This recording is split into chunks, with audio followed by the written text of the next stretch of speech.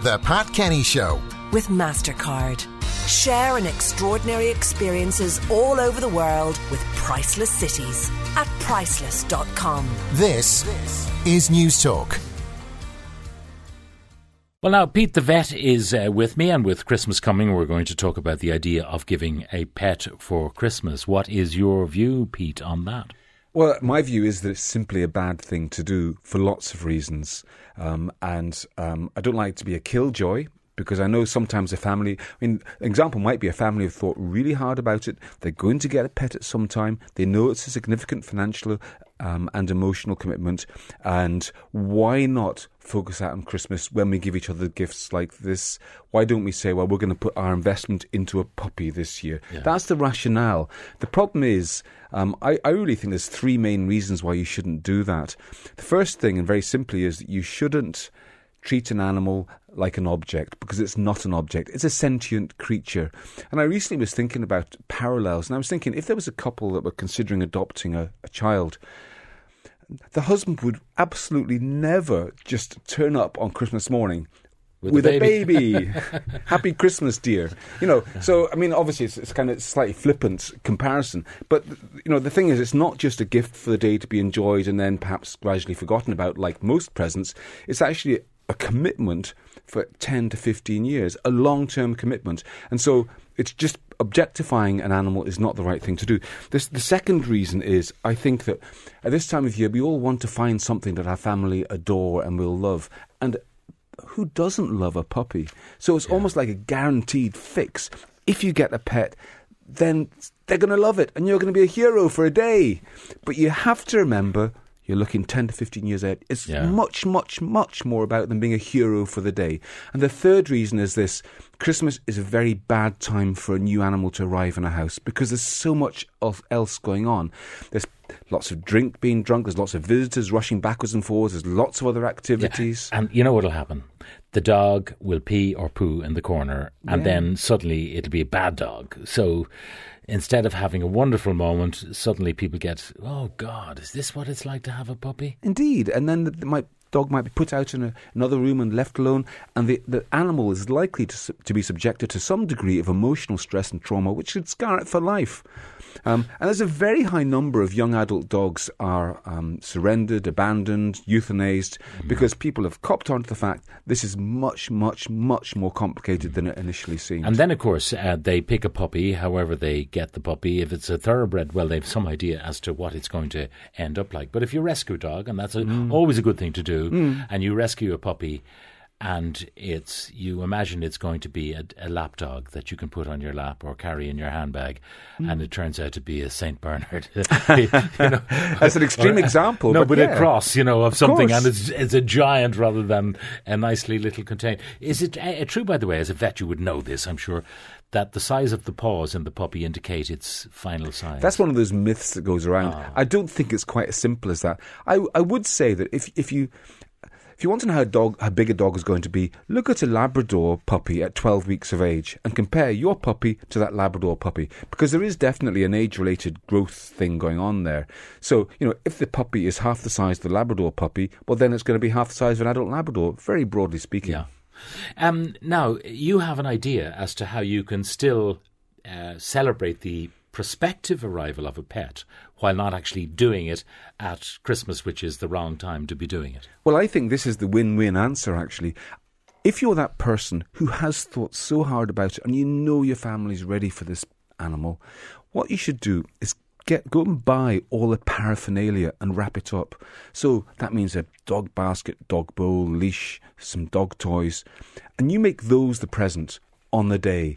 And you'll get all the excitement and joy of the people around you, knowing that you're getting them this wonderful new gift in their life, but without the actual animal being there. And that then means that once the end of Christmas period, once January comes around, you can go and take time to choose together the animal that's perfect for you.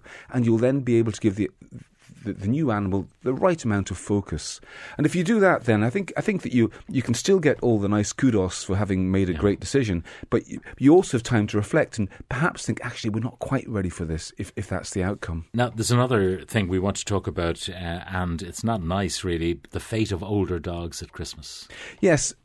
Unfortunately, there's been a few stories going around that some people choose to surrender their old dog either to a dog pound or a rescue centre, or indeed to have them euthanized, and then they do that so that they can replace the old animal with a cuddly, cute new puppy.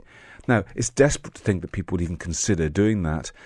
And I don't know how much it really does happen in real life. I suspect that what does happen sometimes is when a dog gets to be old, there is a period where you are actually supporting them. It's payback time.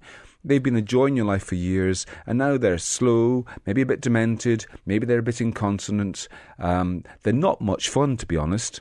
You know, it's your job as an owner to see them through that period to the end of their dignified life. And so I think sometimes at this time of year, people hasten that decision, the euthanasia decision, because they kind of think, well, my dog really isn't enjoying life much anymore, and I'm not really enjoying caring for them, and I'd love a puppy. And so they hasten things in order to make their life better. I think you have to see yourself as being a guardian for that animal.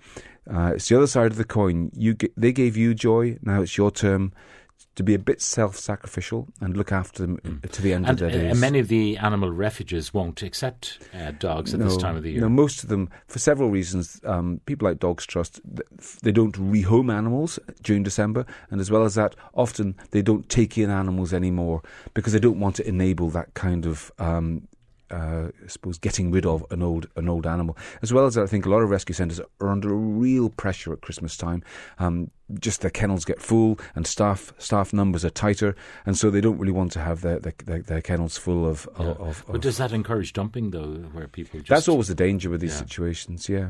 But maybe someone who thinks, I'll do the right thing, I'll have my animal euthanized, but if they can't, they would not dump. They're not that hard-hearted. No, and I think that most of the animal rescues, they won't absolutely definitively turn away everybody. They'll listen to stories. And if there's a genuine reason, let's say somebody's had to go to hospital or somebody's died and the animal's nowhere to go, I mean, they're not that hard-hearted that they'll turn everybody away.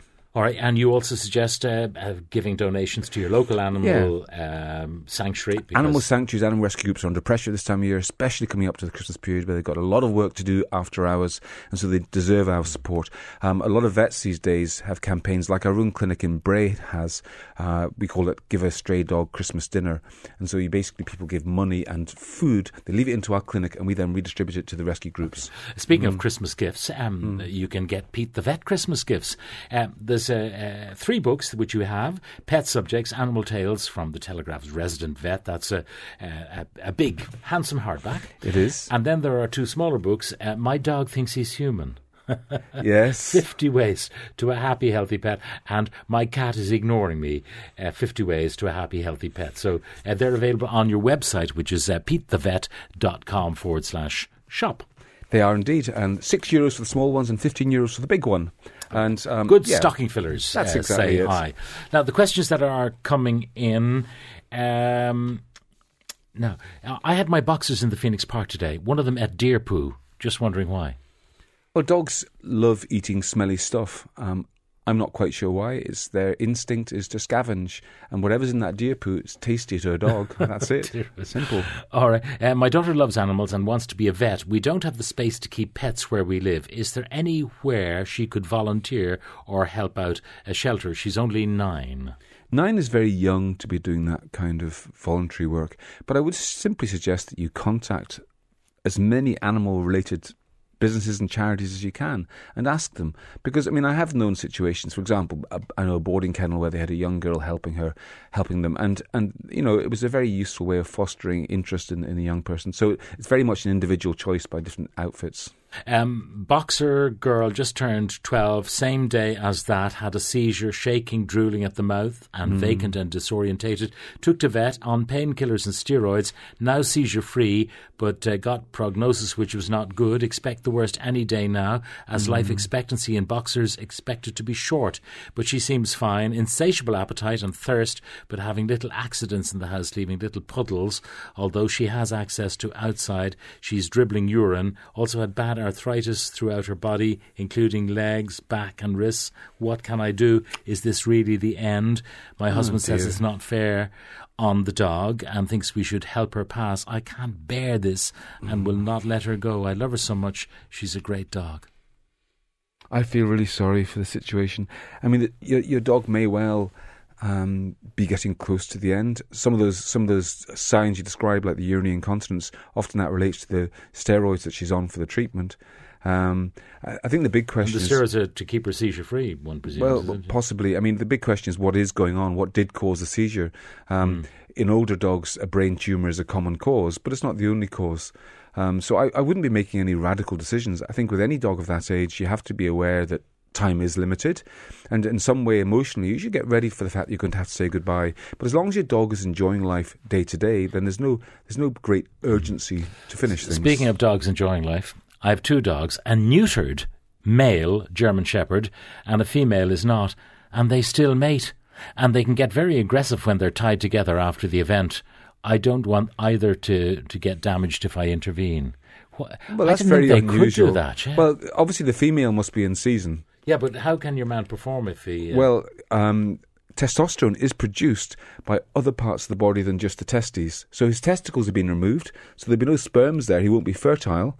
But obviously at some level he's still got an interest and a capacity.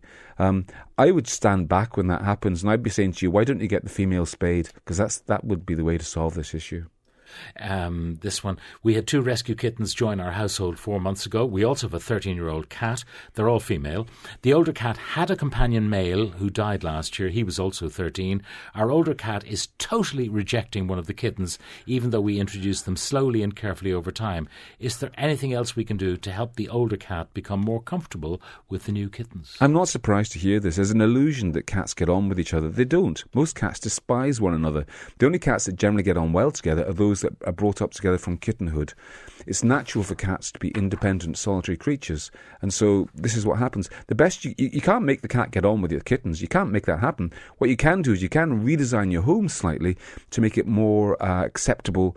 So more litter trays. 1 litter tray per cat plus 1 extra one. Also install a couple of cat trees. Cat trees are things that even go up to the ceiling with a series of platforms and cubby holes, and cats make them their own little space of territory, and they're very happy to stay there as long as the cat stays. Other kittens stay away. They'll be grand. I'm just thinking, based on our broadcasting assistant Anne-Marie, her experience with her cat, the Christmas tree is one of the greatest inventions for climbing. And those kittens are only 4 months in the house, so it'll be their first experience of the Christmas tree. It's a danger, big time, because Christmas trees do fall over sometimes, especially if there's a cat clambering around on top.